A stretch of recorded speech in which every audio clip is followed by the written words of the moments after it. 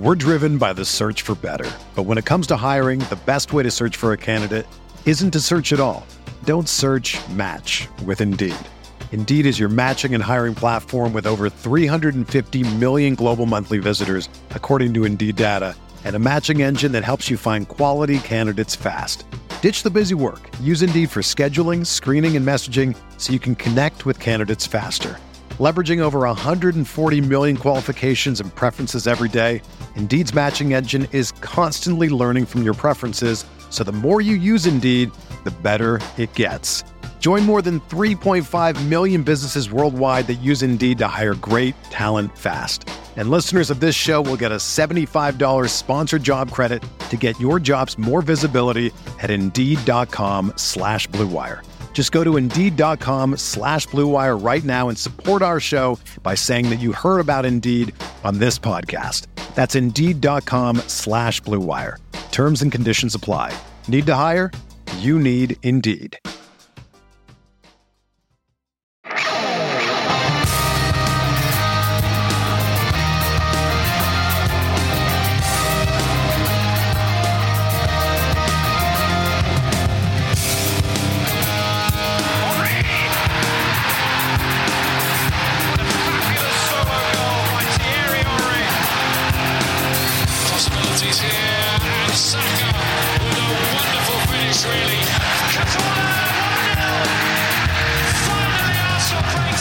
Okay, look, on the topic of coming home, it may not be coming home, but he's coming home. This is the Arsenal Vision Post-Match Podcast. My name is Elliot Smith, the Block Manager and Gunner. Look, I'm sorry to all my England friends and English listeners who were heartbroken by the loss to France. I will say, just from my own perspective, I thought England were very good, but being very good doesn't get you the win because Olivier Giroud is inevitable. He's like Thanos, snapped his fingers, and England are out of the World Cup, but he is coming home. And by he, I mean Bukayo Saka. And that means that only William Saliba is left at the World Cup with the Arsenal players. And I think it may hurt right now from an England perspective, if that is what you were rooting for. But from an Arsenal perspective, I think it leaves us in pretty good shape.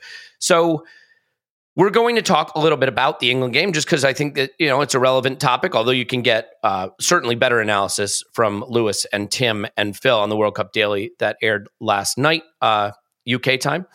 And we're going to talk a little about Dubai training camp, the players coming back together, the Indica links.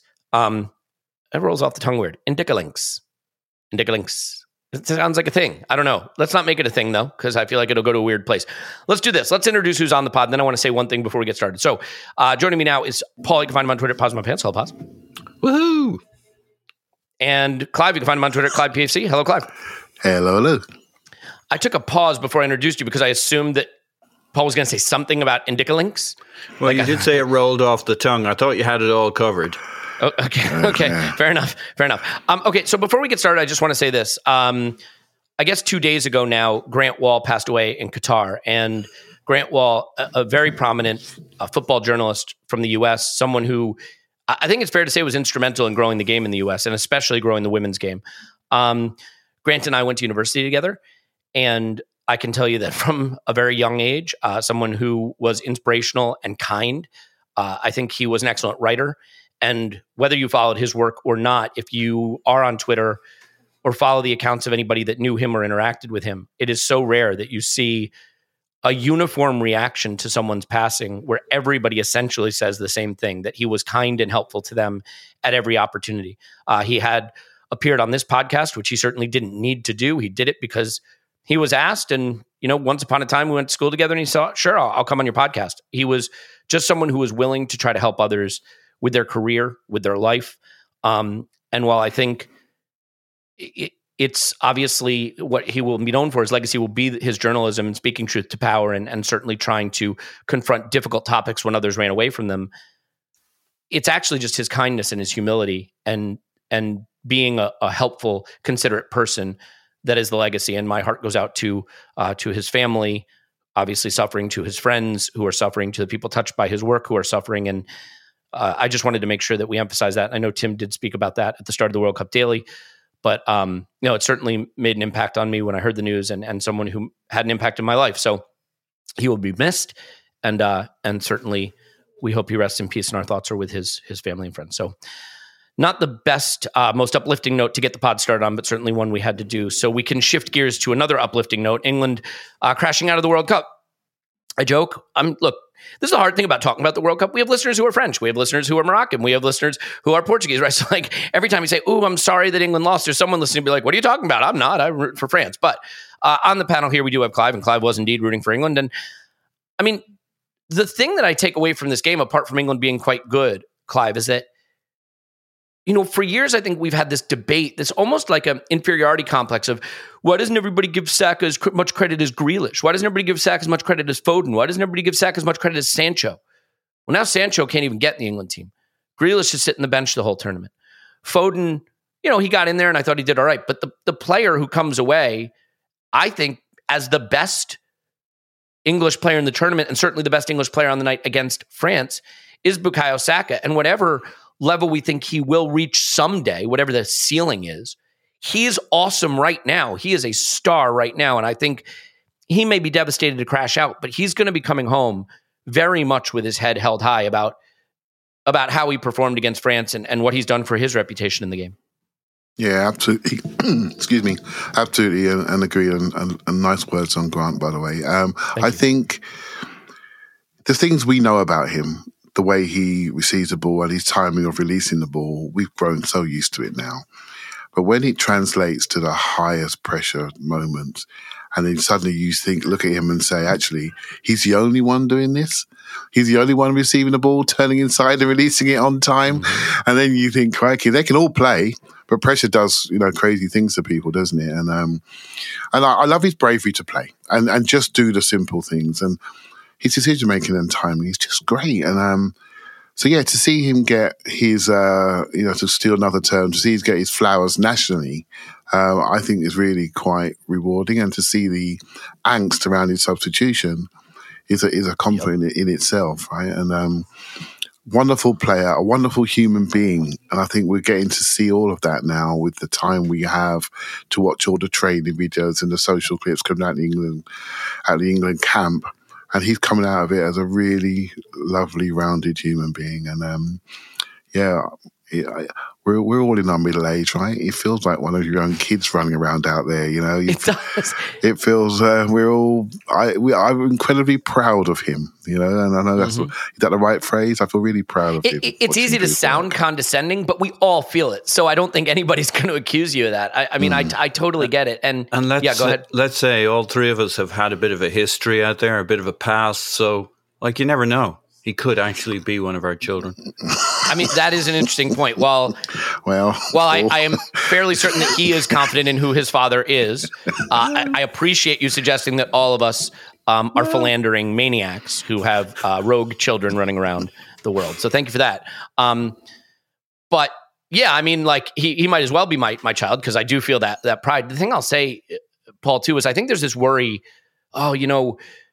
you can't root for these guys to crash out and come back to Arsenal because it's going to have an impact on them psychologically. But if Bukayo Saka could get over what he went through after the Euros and come back and have a stellar season and look unfazed, he's certainly not going to be fazed by crashing out here in a tournament where he can leave with his head held high and be the one who feels good about what he did. And I think the same probably goes for Martinelli. Now, again, we've not experienced Martinelli reacting to the trauma of crashing out of a tournament, but he crashes out of the tournament where he went into the tournament with people saying, why is this bum being brought? There are other players from Brazil that should have been taken instead of him, and leaves the tournament with people saying, why didn't Chite get him on the pitch? Chite's a bum for not bringing Martinelli on to get us through the game. And so both Saka and Martinelli have only elevated their stature in the game, have had creditable World Cups. Saka obviously more influential, but both, I think, getting headlines and raising eyebrows and improving their position in the game. And so while the exits will be painful, I think they will be exits that they can both recover from fairly quickly and come back to a title challenge. And oh, by the way, this was the last day we needed them to get knocked out, because if they don't get knocked out here, they're in a third place game and they're playing on the 17th of December. And almost certainly Martinelli would have been starting. So do you agree with me that in terms of Martinelli and Saka, we're in best case scenario land in terms of the stage they could have been knocked out and the way they will leave in terms of their sense of their contribution to their national teams? Yeah, for sure. Obviously, Saka could have gone on with England and won the World Cup, which, be very nice and all. But the probably English not for Arsenal. Yeah, probably not for Arsenal. The English might get a bit unbearable. You know how they get. So we can't have that. Thanks, Paul. You're helping the cause here, man. Thanks, man. Well, look, England are basically like Ireland, football-wise, just a lot better, but basically like Ireland. It's not for them. So you have this issue that, like, the alternative is Saka goes on to win or lose in the final. I don't think, apart from the time thing, the psychology thing of either side of that, let's say it's a big gamble. Like, it could take a long time to come down from that or to come up from that. Can I say something controversial and you tell me if you agree? Yeah. I think getting knocked out now where he did will be easier psychologically to come back into the team from than had he won the World Cup. I almost think the worst case scenario for our player is to win the World Cup, because anything you would have had to do at club level after that would have felt trivial in some respects. Yeah, I really felt that was what I was saying. Oh, okay. So now that I've restated it, it sounds a lot more accurate in my head. So good. Okay, we can move on. I mean, the viewers can listen and decide which version of that they preferred. Of a horrible feeling, they'll say you were far more eloquent and clear. But I can live with hey, we'll leave it out there. Look, he's going to come out of this with his future bright, incredibly bright. Both him and Martinelli are going to come out of this World Cup amazingly enhanced in terms of what their futures are. They themselves will feel they got 5-6 World Cups ahead of them, because that's what you feel when you're 21 or so. They may only have 3 or 2, but they'll feel they have 5, 6 or 7, that like the future is bright, that their frustrations, they'll carry that forward. And next time round, it won't be Harry fucking Kane that stays on the pitch. They didn't take off Harry Kane partly because he's a guy who could get that goal off a set piece at the end, but also because you can't take Harry Kane off. Well, next time round, you won't be able to take Bukayo Saka off as your sub. He's the best guy on the pitch, and you can't take him off because of what he is, how important he is to the team, to the psychology of that team. Martinelli has come in and had a big impact within the team and proven himself to be a guy that you want in your squad who can begin to make a difference. So it's all there for them to prove it on the pitch over the next 4 years. And what they need is consistency. They don't need the turmoil of switching clubs. They need success at their club. I mean, from a entirely selfish standpoint, it could not be better for Arsenal. They've everything to prove, everything to improve, positions to establish within that squad. And they'll be back for Christmas. And we need France in the World Cup, I think, selfishly, not because that's necessarily the nation I'm rooting for, but because I think if France winds up in a third place game, Saliba will start it, potentially. and that's what, 1 week before we play, roughly. If they don't play in a third place game, Saliba will have played no minutes, and I think there's a chance every single one of our players who went to the World Cup will be available for West Ham, except for Gabriel Jesus, who, I mean, I still shed a tear for him in terms of what he went through, because he had the nightmare World Cup. I mean, he had played, didn't really distinguish himself, dogs abuse from Brazilian fans, knee injury, out, losing his club season where he was such a star and could have come back at least to the love of the Arsenal family.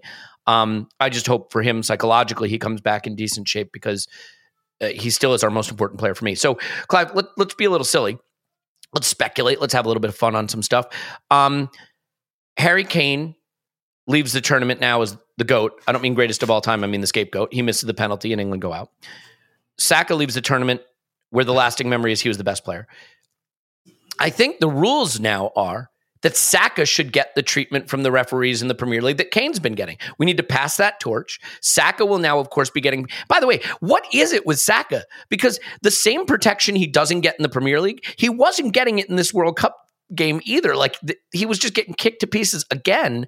There's something about this poor guy, so strong in his lower body, so able to hold the ball up, so clever. Now, granted, he did win a penalty, but like lots of kicking went on there. I think he also turned his ankle on one of those fouls that wasn't called, and so I'm hoping that wasn't one of the reasons he came off. But Clive, I mean, might we start to see a Bukayo Saka who does get a little bit more love from referees in the Premier League and stuff? I mean, when you are a important player for England, I think you do get the benefit, and I will accept that there may be societal issues that make this different versus Harry Kane that we don't necessarily have to probe. But I'm curious, unless you want to, in which case you certainly can. The point being, I'm ready for Bukayo Saka to get the Harry Kane referee treatment. How about you?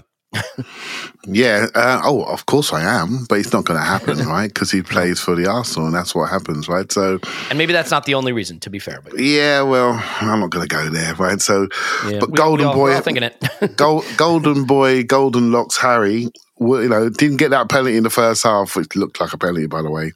He's getting that penalty in the Premier League, that's for sure. And that player's been banished to the stands for going near him. So yeah, I actually... Could he miss a penalty against us, by the way? Just once? Like, he never even looks like missing, and then he puts this one in Rosette. Like, come on, man. Yeah, I mean, he is... I'm not going to go into Kane. I think with Saka, we all know his skill sets, and there are times, he's a clever player as well. Come on, we're adults here. He sometimes he leaves his legs in, sometimes he gets his legs kicked off, right? So it's all part of the game. But the trick of the game is he accelerates, he drives into spaces where others don't want to tread, and he's in control of the ball, mostly on his safe side, and people are reaching around trying to get it off him. He's in charge of the duel. Give him the foul that he has earned. It's as simple as that. He's doing all this at top speed. I think sometimes referees they just don't see it. There was a period, remember when Bell had a period when he was just running all the time and falling over and people wondering what he was doing? And it took a while for people to work out his game, and people say, look, he's at speed, he's diving. Well, it was bad. He was diving quite a lot. However, sometimes when you're at speed, people don't recognise the contact that's required to knock you over. Yeah, absolutely. And I don't want to be all conspiracy theorist. There's enough of them out there. But I would like to see him get a little bit more protection because, touch wood, we can see these are proper collisions, some of these. On that first foul on the goal, on the French first goal, if you look at the way he was bundled over, his knee and his leg was in a very ACL-type position, and he managed to kick his foot off the floor to stop that collapse inward. And that's all it takes, right? That's all it takes. And so at some point, we got to look after him. We got to look after him, make sure he gets the protection he deserves. Not just him, it's Martinelli as well. And one thing about our team, and I want to see us add more of it, we have lots of carriers.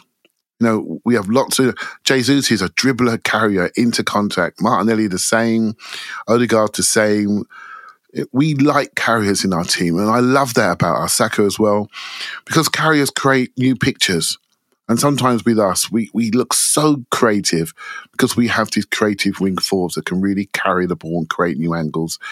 And I want to see more of that come into the club. And Smith Rowe's equally good on the ball, when he drives and carries. So add the carrying aspect, but protect the carriers as well, because they're getting munched, right? And we're not getting the due reward, shall we say, from our referee friends. Well, and again, I'm going to go conspiracy theorist for a minute, but what was the foul? What was the game? You guys, we need Tim for when I ask these kind of questions, but where Bukayo Saka, the defender, literally wrapped their arms around him and suplexed him in the penalty box. That was Mings, Aston Villa. Yep, exactly that. I'm sorry, if that exact foul happened on Boxing Day, after England's Bukayo Saka had just come back. If someone did that to England's Bukayo Saka right after the World Cup, the referee's blowing up for that. Shall I tell you the one that's even worse than that? Mm-hmm. Do you remember the one Crystal Palace at home? Well, we're going back 2 seasons now, right? Where he just punts his ankle. No, he just booted him up the backside. Booted him up the backside. I mean, he literally just booted him in the back. He take that full force, and it's like, did I not see that? It was VAR back then too. That's one of the worst non-calls I've literally ever seen. But my point is, I think, and again, I could be wrong. I do think that his profile in the game has been elevated. And I think there are referees sometimes who are like, sorry, mate, you gotta earn the respect to get my whistle here. You gotta do something in the game before I'm going to give you these kind of calls. Well, he's done something in the game now, and he's earning it. And I think we've even seen it. I think Arsenal have had more calls go for us this season in a title race when we're good than we've had go for us in past seasons. I know there's one big one that didn't go for us in Old Trafford, but I'm not bitter about it at all. He never mentioned it, actually. But I think we're going to start to see Saka get some of these calls. Now, it's interesting. Clive, I'll stay with you just for a second because, Paul, I want to get your thought on this too. Over the last few seasons, Mount, Grealish, Foden, Sancho, the young English players who are all better than Saka. And just one by one, Sancho, Mount, Sancho's out of the England team. Mount loses his starting place, right? Grealish, not a starter for England. Foden in now the team. Saka becomes the player you have to have on the pitch because he enables so many things. And I mean, I think this also goes to the contract point when we were saying, give him 200 grand. And there was sort of this, almost this like eye roll. Why are you going to give a 20-year-old 200 grand? But like, I'm sorry, guys. This is the best young player in England. This is the best young English player. And you're not going to get him for 125 a week. So I'm curious, Clive, where you see him in the hierarchy of those players I listed and whether we need to start being a lot more realistic about what a player at that in that point of the hierarchy is going to need to stay at Arsenal. Yeah, I think there's 3 golden players at the moment that are really shining in Foden, Bellingham, and Saka. Those are the 3, and I don't see them. By the way, I didn't include Bellingham because he's midfielder. I was thinking players that are sort of more in the same sphere positionally. But Understood. I broadened that point out. I understood totally. Mm-hmm. I think those 3 are really starting to stand up and stand out. Yeah. And whether Foden's position has been found, I don't think it has. I think he's got to be in the interior, and the sooner he gets there, the better. And we need to think about how we populate the wide areas. I think Saka's really nailing his side down, and I don't see, there's Sterling seems to be on the way down slightly, Rashford is in peak age and needs to be as consistent as he was in this tournament, and I think he can do a fine job off the left. So I think there's opportunities there, but Saka's right there, and he looks like a marketing man's dream, doesn't he? The humble, nice kid that basically lives a good life, God-fearing man, just doing things properly. And what can you say? I think for Arsenal, we have this incredible asset, that's homegrown, been with us since he was 7-8 years of old. He's the prime example of something that what we tried to do. Can you imagine all of the hours that's been put into this individual to grow to this level and how dedicated he's having to be? I think he grew up in West London around the Ealing area. And I'm telling you, that's not an easy journey to get across the Hale End. Imagine doing that 3, 4, 5 times a week, right? And then going into the scholarship. I mean, honestly, guys, I can tell you, to be in academy and to do it for that long, it's a huge commitment to the family. And to see him come through, they must be incredibly proud of him. And the club must be incredibly proud of him to see not just the football side of things, but the mentality of him, and I think that's the bonus. And hey, look, we have got something on our hands here. We really have. Special boy. I work from home, and I consider it a sacrifice to make the commute from my bedroom to the home office. So kudos to Bukayo. I do have to say, the club may be proud of him, Clive. That admin on Twitter risked it all yesterday. I don't know if you saw this, but right at full time. Now, look, I know you got to celebrate your players. But right at full time, the official Arsenal account tweeted out basically like, congrats to our Wilo, a World Cup semifinalist, with him draped in the French flag. And I'm like, boy, that's it. Our Wilo, fist bump, a World Cup semifinalist, heart. And I'm like, mate, I don't know if I'd be posting that as an English club right after England was knocked out. And the replies were sensible, of course. And I'm wondering who this Wilo is. It's Willow, not Wilo. What are you talking about? Willow. I'm confusing that with someone in our Patreon Discord. A troublemaker, no less. So, I mean, who knows? Maybe Saliba's in our Patreon Discord. Okay. Paul, your thoughts on not just the hierarchy, but look, I hate to make this a whiskers conversation. That's not my point. Isn't that we're going to lose Saka? I have no doubt whatsoever that Bukayo Saka is going to stay. Just in terms of us needing to appreciate that the guy who is now the young English player, maybe him, Bellingham, and Foden. I agree with Clive that that's the triumvirate. But like, you're not getting a discount on that, even if he loves the club. You know, you got to, and you shouldn't ask for a discount because you want the player to feel they've been properly rewarded for how good they are in their contribution, you know? Yeah. Look, we can afford to pay Saka what he's worth. I think the challenge sometimes with a player like this, who is the future, who's going to get better, is to be able to pay him what he deserves and to be able to justify it to the rest of the team and the squad.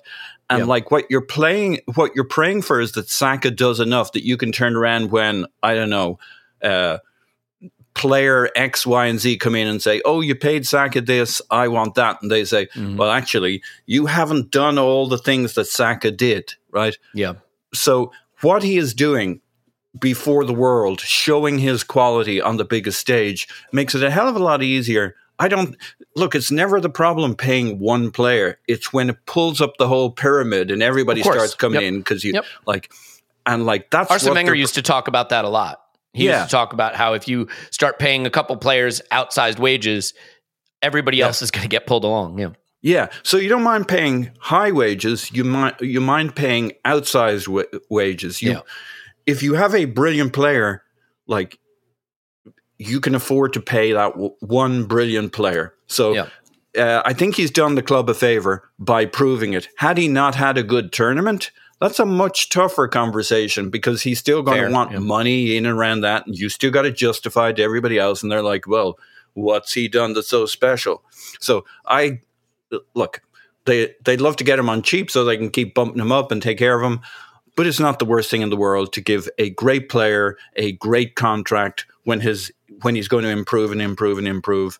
On a couple of other points along the way related to Saka, I think you talked about all the young players who came along with him, whose careers are perhaps a little more squirrely. I think it's interesting that for Grealish, his current goals, aims, and ambitions are not so much to be a starter for the England team. He seems to be mostly trying to make sure he solidifies his place as Saka's best friend. So that's where he is in the hierarchy and where Saka is, you know. He make sure he doesn't get pimped for BFF. And we may have gotten a little bit of help from Ben White, by the way, because he's a super important player for us, one of our more important players as well, one of our best. And I have absolutely no idea what happened with Ben White. I have no interest in indulging in any of the rumors. But all I will say is, whatever the reason he came home, if it means that Ben White isn't in the England setup for a while, that's no skin off our back. And I'm not sure to be skin off Ben White's back. So, that may have been a little bit of gift that we get there. Now, Clive, the Martinelli situation for me is somewhat similar. It's funny, just a week ago we were talking about, hey, our front three for West Ham could be Ryan Nelson, if you listen to the commentators from the Lyon match, because that's what they were calling him. Reece Nelson, Eddie Nketiah, and Fabio Vieira. And now it could be Gabriel Martinelli, Bukayo Saka, and Eddie Nketiah. By the way, I do think it's interesting that we have an Nketiah, and we may soon have an Indica. And I'm wondering if, similar to how you have to speak Portuguese to get signed by Arsenal, the other way you can get signed by Arsenal if you have an N followed by a consonant to start your name. Just, I like to see patterns in the numbers, patterns in the letters. Indica, Nketiah. So yeah, in terms of Martinelli, again, a case of elevated his profile, won people over, showed his talent, didn't play too much, comes home at a time when he can be back for us. This Dubai camp now, and we're going to be playing Milan Tuesday, suddenly looks like an Arsenal squad. Sounds like Thomas Partey is back, Martinelli and Saka joining up. Xhaka's already back. I think he actually flew back to the Arsenal camp late in the second half of the Switzerland game. I mean, he was back so damn fast. I'm trying to think if there's Tomiyasu is back, I think. Yeah. So Ben White is joining up or has joined up. Sorry, he's there already. He's there. I will say, in terms of another Arsenal admin issue that I'm gonna take issue with social media. So everybody was battering the admin for some training pictures, and they're like, "Show us pictures of Zinchenko." I don't know if Zinchenko trains alone on a stationary bike with a wistful look in his eye was the picture we wanted to see. Like they post all these like happy clappy training pictures. And then there's a picture of Zinchenko on a bike alone in an empty room, wistfully looking into the sky. Like, why are you giving me that, man? That didn't help at all. But Clive, we're suddenly looking at a Dubai training camp that is essentially the whole squad aside from Saliba. And that's a hell of a better situation than we might have expected to be in. Yeah, it is. But well, hey, look, the week ago we was on here and I was incredibly worried about Saka and Martinelli if they were to continue in the competition. And obviously Jesus was very raw in our heads and we were all doing our sums. A week later, Saka and Martinelli have come out of it, as you said, enhanced and potentially could be ready for West Ham or, at least by Newcastle, so at the very worst. So and the Jesus thing, it still stings. But then when you watch Arsenal play against Lyon and we're skipping through the tulips like young foals, running through them, you don't feel as worried anymore. As soon as we concede a goal, we're 1-0 down and we're looking at our bench and wondering if you've got enough forwards, then we're going to be in a different place, right? Can I stop you for 1 second to tell you something that you might find interesting? What's that? So I have to admit, I love the way we played against Lyon, but I was critical of it in the sense that I said Lyon are so bad, I don't think it matters. Lyon have just defeated Liverpool 3-1 in a game that Firmino, Salah, Elliott, Gomez, Matip, Milner, Robertson, they all played. And Lyon beat them 3-1. And they looked like poop and then against beat us, them on penalties. And then also beat them on penalties. Just to nail them in the coffins. Yeah. And Lacazette beat them he did. Scored on 83 minutes. Yeah. It's like... Okay, sorry, Clive. I just thought that was some interesting context because we made them look really, really bad. They just beat Liverpool, but Yeah, we did make them look bad. We look... I watched the game and I did watch the whole game. And I liked how we play. And it's sort of like... It was like a refreshing reminder of what we were doing.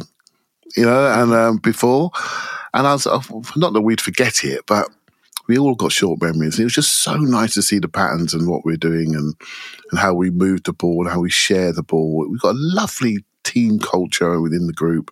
I really, really enjoy watching them, and you can... Kids know how we play too, right, Clive? Well, that was pretty cool, wasn't it? Yeah, I mean, I watch a lot of stuff like many people do. You can see what they're doing in the younger teams. And as a club, we look really aligned and we look so well coached. I mean, crikey. We look so well coached to produce this stuff week on week, the patterns. You can almost predict it, can't you? You're watching it going, okay, you need to turn out here, go there. Okay, they've done that. Next one, where's my runner? Here it comes. You can almost, you can watch it developing. Yep. And it's just wonderful because it's so instant and so quick and so I don't want to use the word rehearse, but just so the timing is the key. And when the time is not right, you can spot it. And when someone's not fit, you can spot it. And I'll give you a little something I did notice. I think we saw Saliba's one game when he did play for France. I'm not sure. I think they played Tunisia, didn't they? And he came on in that game. And I'm telling you, mate, he didn't look good when he first came on that pitch. He looked lumpy. Remember the Saliba we were worried about a couple of years ago when he's not in the rhythm? His legs were heavy. I'm thinking, oh no, I don't like this. But again, when he looked up, he didn't have his normal passing partners. And it just goes to show you what we developed here. Players who are exceptional in our eyes are exceptional within this group. And knowing who they're passing to, who they're receiving it to, they have real strong principles within that team, and it's starting to permeate to other players, and it's really nice to see. Well said. I want to talk about the Indicalinks a bit.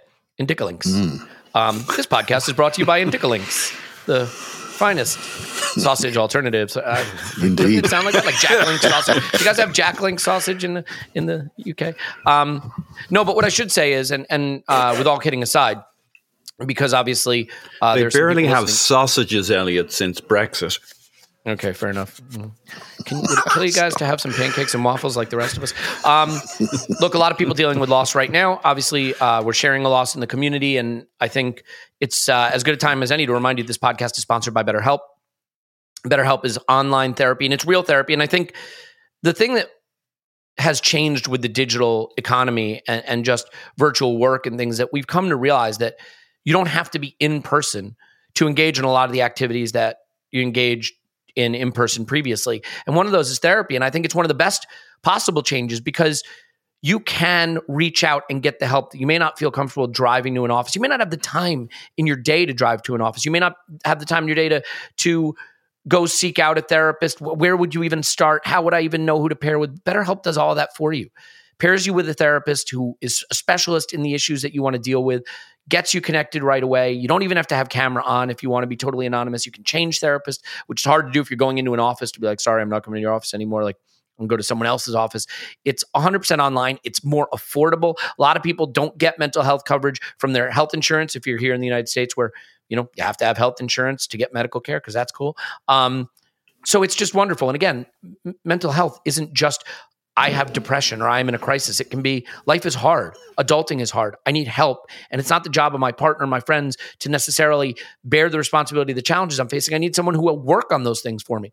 As the world's largest therapy service, BetterHelp has matched 3 million people with professionally licensed and vetted therapists available 100% online. Plus, it's affordable. Just fill out a brief questionnaire to match with a therapist. If things aren't clicking, you can easily switch to a new therapist anytime. Couldn't be simpler. No waiting rooms, no traffic, no endless searching for the right therapist. Learn more and save 10% on your first month at betterhelp.com/vision.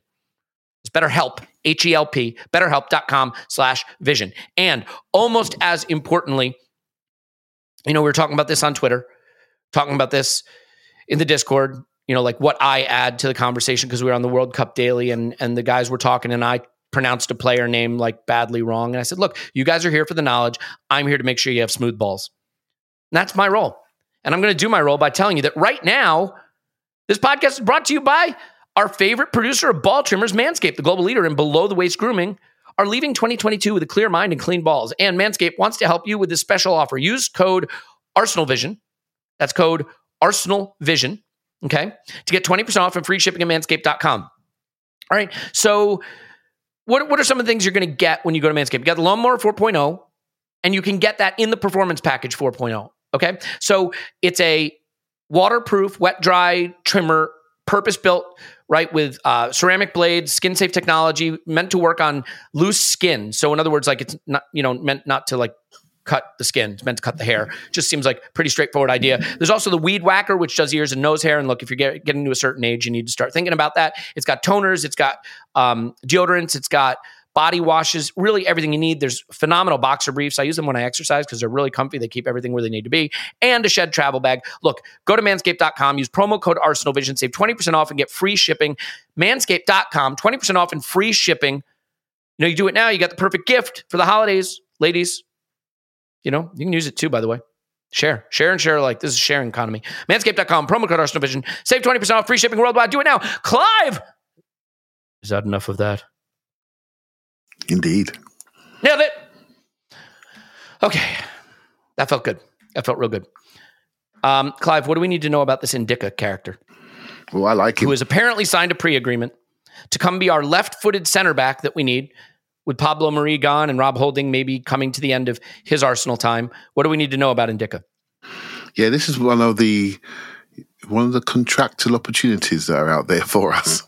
I think we were talking before the podcast. I've had this little thing that this is the way to get to the next level for us, to look out there in the market at these opportunities. And if this is true, there's an if, right? This guy is pretty good. He's a left-footed centre-back stroke left-back, has had some periods even playing in midfield. So that's a good sign. As you know, we don't mind an inverted fullback that's 6 foot plus. Well, I don't mind one of those. I like my centre-back fullbacks. He's playing in the left of a back three at the moment at Eintracht Frankfurt, and he looks quite leggy, very good recovery speed into the corners, keeps the ball nicely, and he creates transitions with his tackling. And maybe do some scouting him this weekend. But I do like him. Mm-hmm. I do like him. I've always liked the idea of him, shall we say.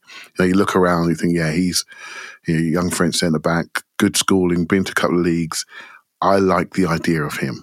I watched him play against Europa League games last year. I also against Rangers in the final. I think he played at West Ham as well. And he looks okay. He looks physically good, 6'3", 6'4". He's good at it. He's good in wide areas where we need big space defender. Do you know what I mean? Halfway line defender. We lack that fourth defender, centre back that can play on the halfway line. Not wishing to criticise anybody else, but you know what I'm saying here. We all know where we're going, and we need to recreate what we have with Gabriel, with White, with Saliba. We need another one that can do that job.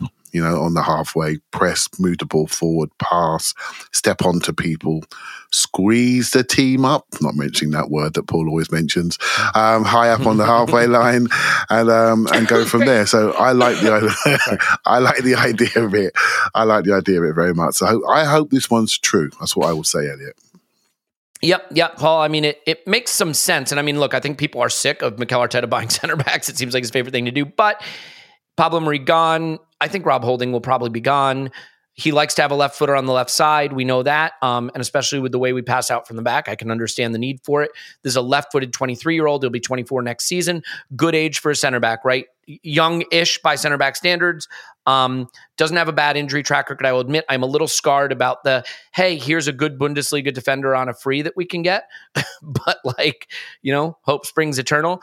The thing that, I look at with this guy is that he's going to need to be a good on-the-ball player. And from what I've heard, he fits that, but I have to admit, I don't have any knowledge of that specifically. Do you have thoughts on this? I mean, I think this, to me, feels sort of like we got a couple of big pieces we got to find that are going to be expensive.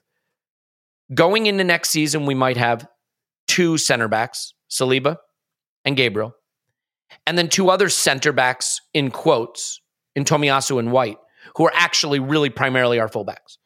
And so if Holding goes and Maria's gone, if you don't go get a center back, suddenly you are in, I think, a pretty thin situation at center back. So this feels like a really good opportunistic, clever move to just quickly and efficiently address an area that could have become a problem if we didn't. Oh, and we caught you on mute.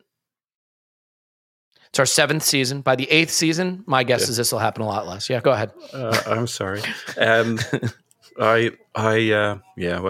All right. So I'm sure we missed all the good stuff, but what you try to reproduce it. Yeah. We're the most axially symmetric team. That's easy for me to say in the league. Lefties on the left, righties on the right. It's coming. We're going to get other players could fit in here, but that's not what we do. We need the guy who can spin the ball, who has all the angles, who can make space for himself over there. So we were going to want an Indica kind of player. I've watched a little video on him. He looks like he's a baller. He's certainly got all the skills. And I want to be the first to say, I know we haven't signed him yet, but I wonder if he could play at DM. I just want to be the first one at Arsenal to say that. Hang on, Clive's got a word on that because apparently he wants to be the second one. Clive? Well, he actually has had time in the DM. I should know the exact number of games, but he has played there, which is a good sign, right? Because we like this, don't we? So let's see what happens. And we love a could the center back be our DM conversation, whether it's Ben White or all the way back to Tommy Vermaelen. We've been trying to make this a thing. Yeah, exactly. And it won't happen. We won't do it. But I just wanted to be the first one, even though we haven't signed him yet. Got it. To recklessly project about that. Fair enough. But I'll tell you, watch the video and this guy can really fucking play. The wonderful arrogance on the ball. He can kind of do it all. The problem with videos is you can't, you don't see the other side. How often does he screw up? But you see it on our scouting videos, Paul, over on Patreon, which is a reminder you should be there because otherwise you're just watching highlights. I'm sorry. I know, yeah. This podcast sponsored by the Arsenal Vision podcast. Yeah, but certainly with the ball, he can do it all. What he does the other times when he's not on this YouTube highlights video, I've no idea, but he's phenomenal. He's phenomenal when the YouTube's rolling, I can tell you that for nothing. What I think's interesting about him is it brings back the topic of Arsene Wenger's, players are all going to run their contracts down. So we don't like it when it happens to us, but it is a new era that allows for clubs like ourselves who are attractive honeypots for these talented players who will run that. Like, you're going to bet on yourself. You have to be talented to run your contract down, because Cedric runs his contract down. Different proposition to Ndicka runs his contract down. Right. So we can get him in the door cost effectively, which is fantastic. The other thing is there's no wrangling, right? It's a quick decision. It's two parties talking. You're not going to the club, to this club. You're not, there'll be competition, but it's a very linear, direct, straight transaction. So we'll know where we are before the summer if it's an Ndicka or another player like this who's coming in on the free. The challenge with these guys is you've got to find a way to separate out how you parcel your wages, because they come into your wage structure and they want to be paid for the fact that you don't have to pay a fee. Now they're up around Gabriel Jesus money, but they're really competing with it's an odd situation in the dressing room when the guy who is brought in to be a rotational backup option is making more than the starter because he came in on a free and the other guy was a $50 million transfer. Yeah, and there's no part of that conversation that makes anybody feel good that, that's only because they paid me the fee that the club would have got, and everybody's like, oh, well, that seems perfect. I do think you could almost call it a culture clash, but there's a payment structure clash out there that hasn't happened when you have a mix of players, some of whom came in on a free, some of whom didn't, and then they're looking at their futures and thinking, well, maybe I run down my contract in this club. That all has to be played out yet, and whether it's Ndicka or the next player, there's going to be one. There's a lot of balancing we as supporters need to understand when clubs are making decisions. Oh, he's great. Why didn't we go for him? He might have been a total dick about his contract situation. Things we'll never really know that would create problems well beyond his one situation. But I think we'll go for somebody like this guy. And Gabriel will have real competition at his position, and we'll have real competition across the pitch. And the starting 11 will not be as clear to us in a season or two's time. We'll be like, could be any one of two guys in most positions. I'll take it. Clive? Yeah, joking aside, I think a reason why I like this player, he's playing left back 3 at the moment, has played left back quite a fair bit, and can play left centre back. That type of versatility, we know what that means. We've got one left back that potentially could be sold. It's not playing at the moment. We've got another one that's quite injury prone. With one player, you could literally see 2 players go, but you get your depth in squad based on the versatility of those players. So if a player can do those positions properly in a style that we like, whether he's in a left back, stick on back 4, left back out wide, or an inverted left back who's played time in midfield. We know that we can see that picture. We see it with Tomiyasu.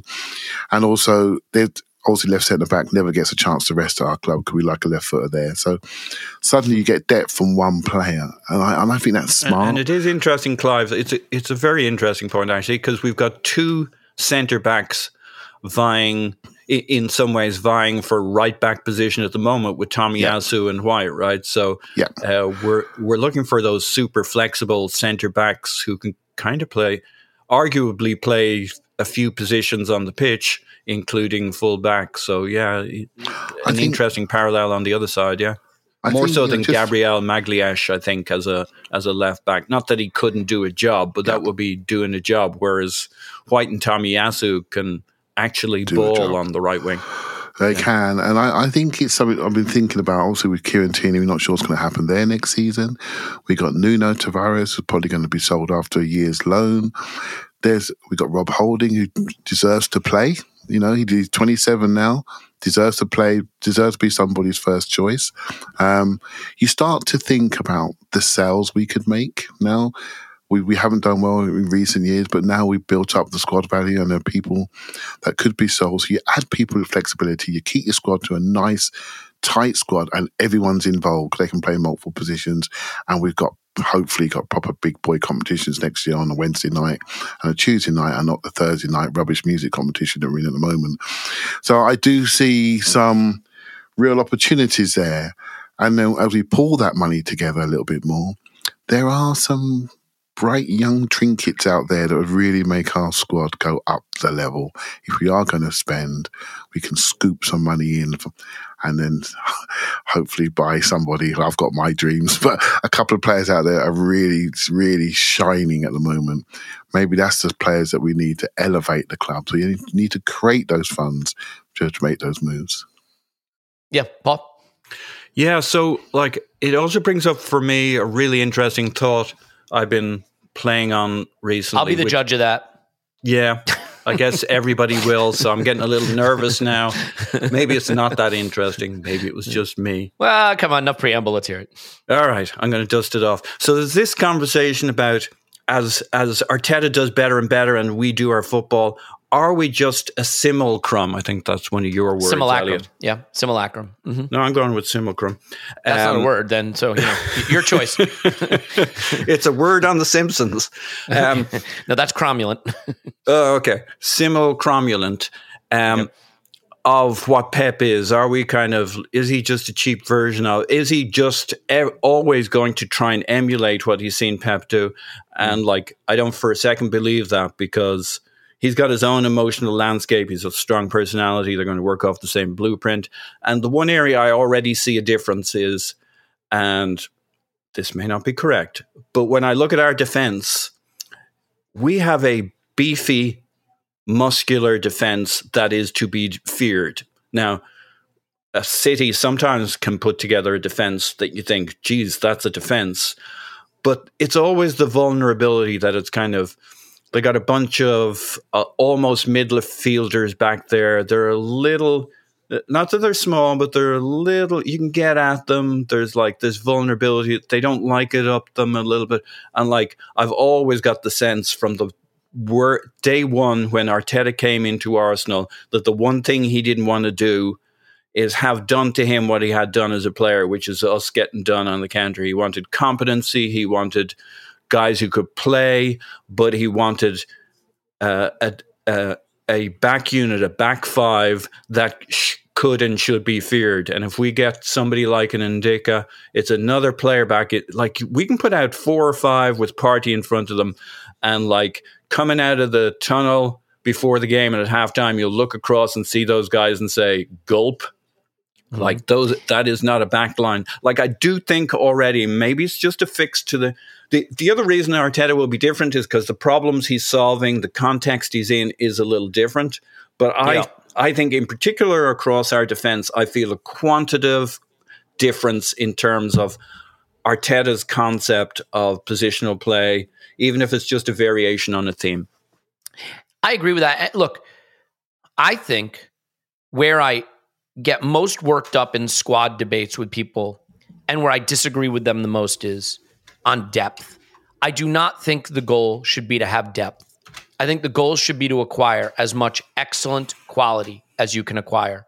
Quality that could be a starter for a title-winning, title-challenging team. And then the depth works itself out. Now, I'm not saying have one player to position. What I'm saying is you don't need 22 players. That's not realistic. It doesn't work. You can't keep them happy. It doesn't make sense. And inevitably, you will have less quality because your wage bill you don't have a wage bill for 22 starters.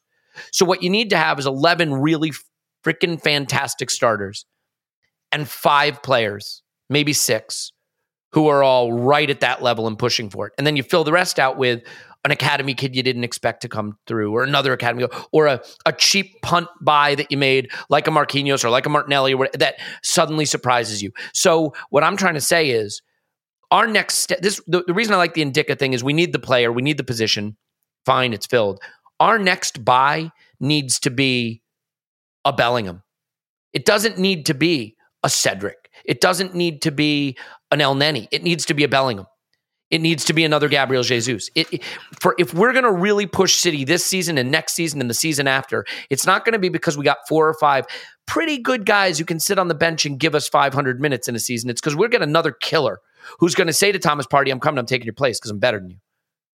Someone's going to say to Gabriel Jesus, you're on a 3-game run and not scoring, I can come in and I can score a hat trick. I'm better than you. And could say it to Martinelli and could say it to Sack. We need that extra layer. Smith Rowe might get to be one of those guys. That would be great. right? But so I think that Clive was hitting on this, which is you don't need a huge group.